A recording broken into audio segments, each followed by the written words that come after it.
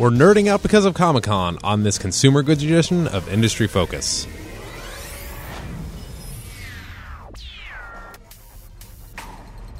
Greetings, fools. I am Sean O'Reilly, joining you here from Fool Headquarters in Alexandria, Virginia. I am joined today by the one and only Vincent Shen. How are you? I'm doing very well, Sean. Comic-Con. This is going to be a very fun episode. You happy? Oh yeah, I saw some of the footage and other news that came out of the event over the weekend, and it's very exciting. A lot of cool stuff like movies and interesting, and it's great that we can tie it into some investments and stocks like Disney, Time Warner, stuff like that. And in the interest of full disclosure, we did not get to go. We are not that well connected. It is extremely difficult to get in there, but we nevertheless watched everything on YouTube. So bunch of movies, and none of them were Avengers related, but I guess that movie just came out. But I did want to talk first and foremost about the major movies that came out, and then we'll kind of bring it back around because this is the Motley Fool. We do care about investing. Bring it back around to the companies that are responsible for these major movies. So first and foremost, we'll just deal with possibly the biggest movie of this year first, which is Star Wars Episode 7. That's what I want to talk about the most, to be honest. That's, I'm more than happy to devote a lot of time to that. The numbers behind that I do have franchise. My Batman t-shirt on underneath this show, so. I have my Superman shirt, so it's okay. Yeah, good. All right. So first and foremost, what did you like most about the Star Wars panel? Like, I think that, honestly, no title in movies has really built up this, following over generations. The originals came out in late 70s, early 80s, and then you had this generational leap with the 3 newer films that George Lucas released, and now you have, again, another, it's been maybe about 10 years at this point since the last release. Again, another jump, and the buzz and the hype, it is hype, that is building up behind this film, and what they did at the event to kind of fuel that even further is incredible. Which included bringing out Harrison Ford. Briefly. Bringing out a bunch of the original cast, Mark Hamill, Harrison Ford, Carrie Fisher, having a lot of the new cast there, and then at the end of their event, showing this behind-the-scenes footage that I personally love. Because it wasn't a preview, but it wasn't a behind-the-scenes thing. It was like a mix. It covered, they spoke to the cast and things like that. And then after all that, bringing the entire crowd of people, thousands of people out for an impromptu concert where they basically performed Star Wars related music with I think it was the San Diego Symphony Orchestra. Yeah.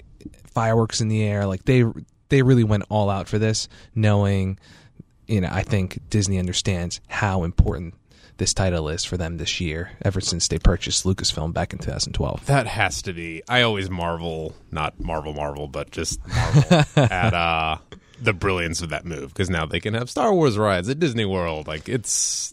Yeah. We'll get to that. Yes, so, synergies, all right, next one that I see here that I want to talk about too is, of course, Batman v Superman, Dawn of Justice. They actually brought out the whole cast. Lots of jokes and all this stuff. Yeah, Jeremy Irons, Ben Affleck, Henry Cavill. We got our first glimpse of Gal.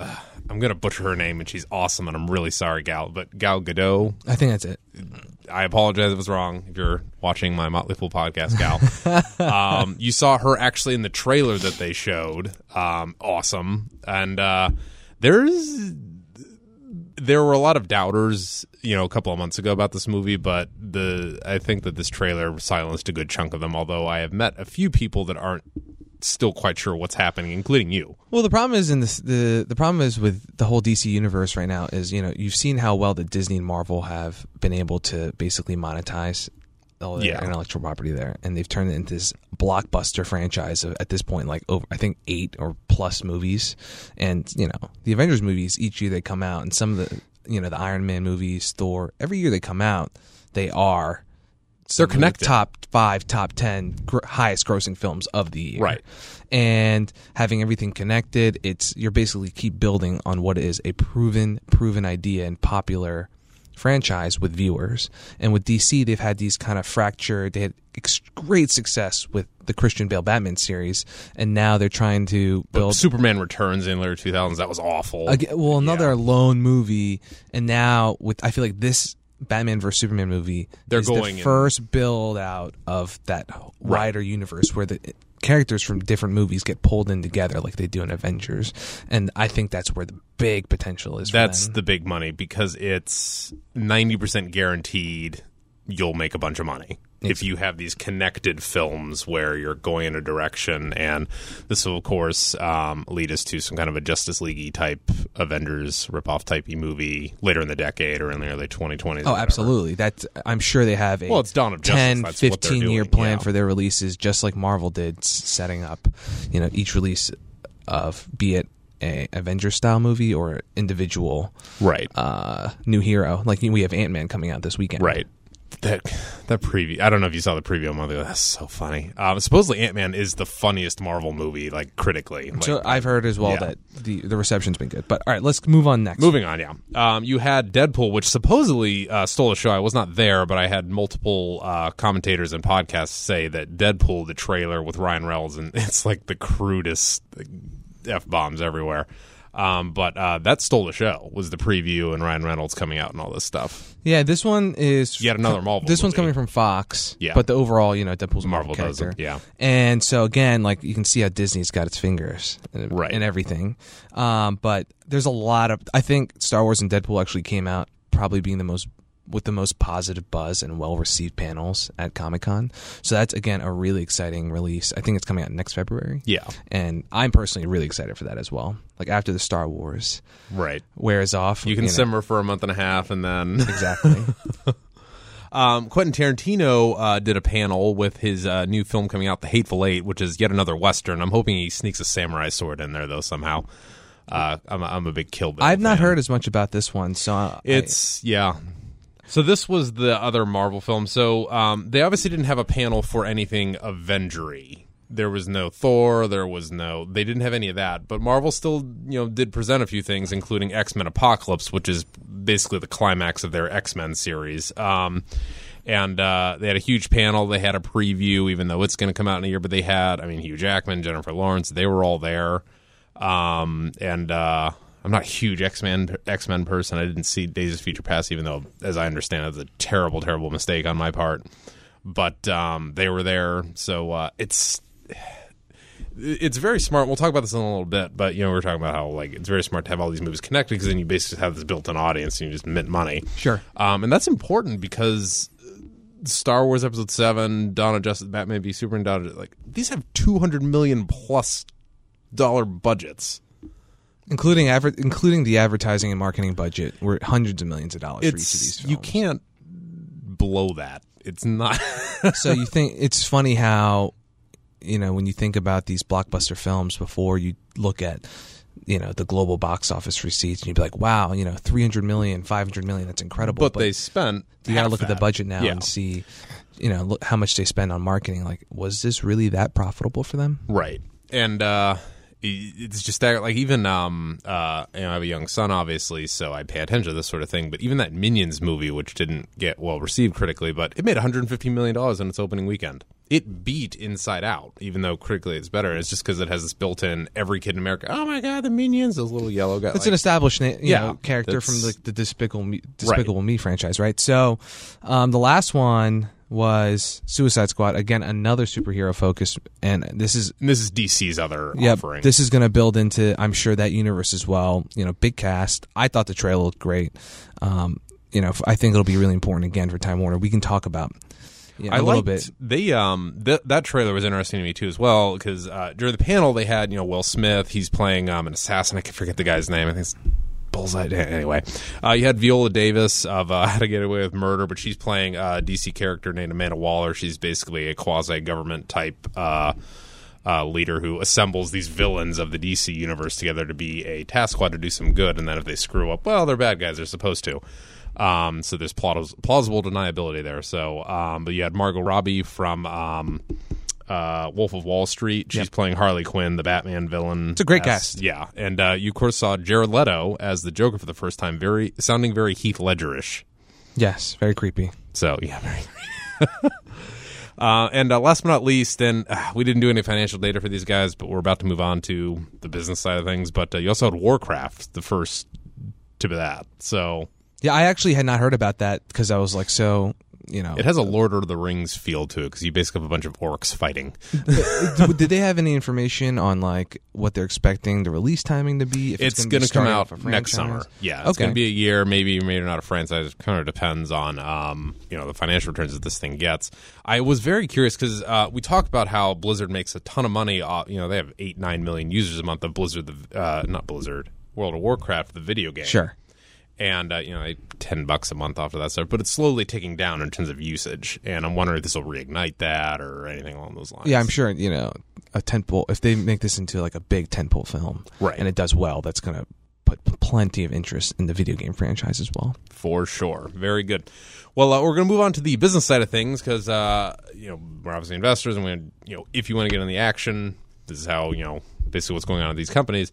But before we do, I did want to make our listeners aware of a very special offer for all industry-focused listeners. If you found this discussion informative and you're looking for more foolish stock ideas, Stock Advisor may be the service for you. It is our flagship newsletter, started more than 10 years ago by Motley Fool co-founders Tom and David Gardner.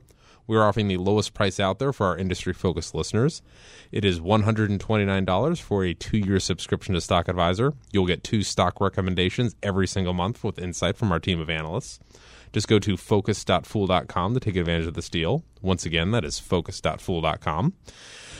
So moving on, more or less there's 3 companies that are going to benefit from all these movies. You, of course, have Disney, which, is, in my opinion, the one that has really done a great job under Bob Iger, like bringing itself into the modern era.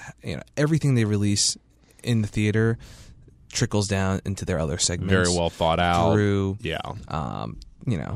their consumer products and things along those lines. So just to give you an idea, studio entertainment segment at Disney makes up about 15% of their total revenue. That's ticked up a little bit from recently, and it's about 12% of their operating income. And they enjoy about a 21% operating margin. So pretty profitable. It's pretty profitable. It's not like outlandish. Yeah, but you have to keep in mind now. So we've been talking about Star Wars, of course, and I was actually thinking, like, how can we really predict or even get a feel for the amount of money that the film is being the first of, I'm sure, 3 is going to create in this newest. Take what those things made, adjust it for inflation, tack on another 30%. That's how much it's going to make. So, in total, the previous 6 films have generated about $4.3 billion in box office receipts. Very impressive. We're talking about multi-billion dollar franchise. And that's not adjusting for inflation, because obviously the 1970s and all that.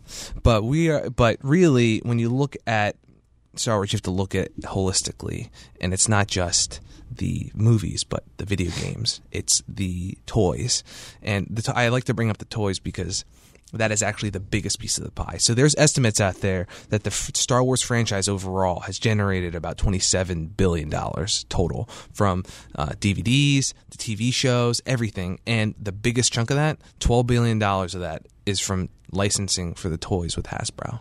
Wow. And there's been about 2 main generations, the original toys that released with the first movies.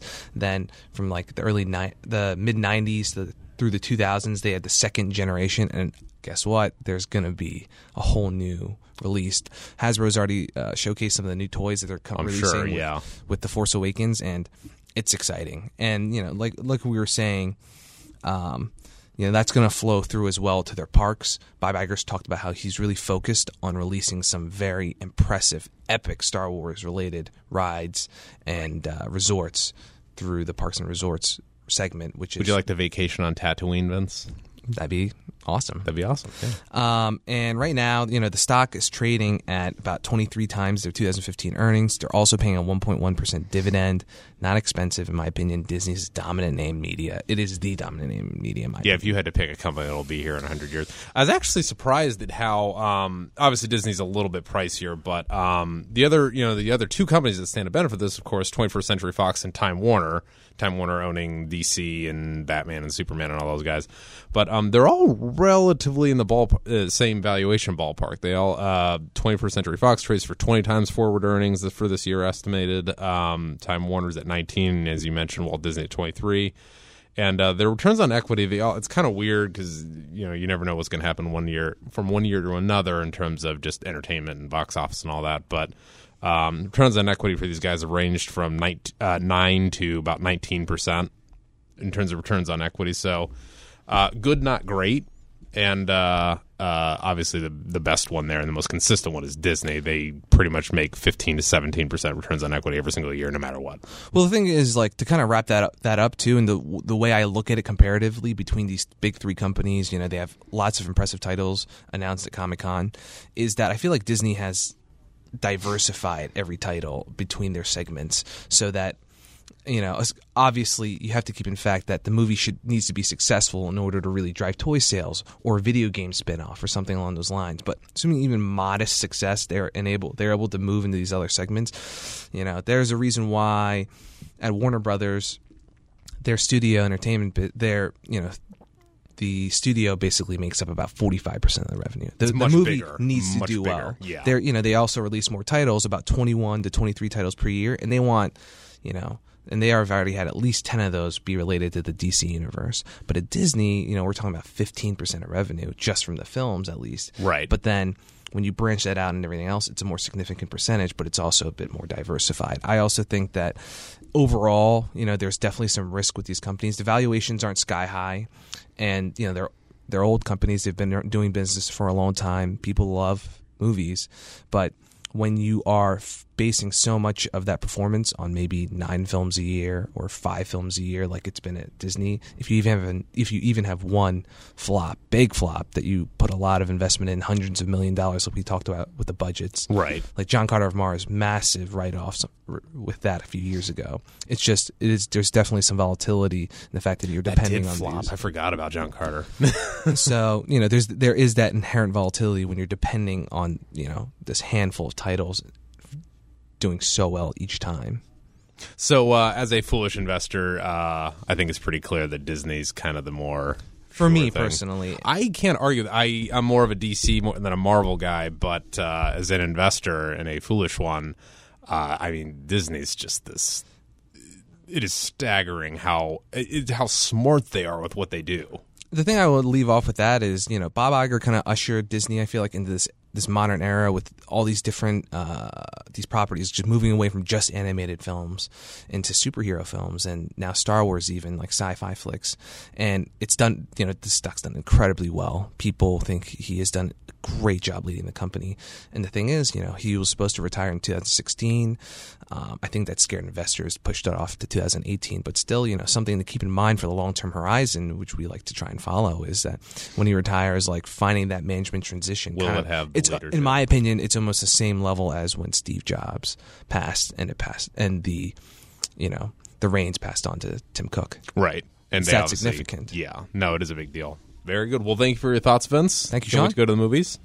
And if you are a loyal listener and have questions or comments, we would love to hear from you. Just email us at focus@fool.com. Again, that is focus@fool.com. And as always, people on this program may have interest in the stocks that they talk about, and the Motley Fool may have formal recommendations for or against those stocks. So don't buy or sell anything based solely on what you hear on this program. That's it for us, fools. Thanks for listening, and Fool on.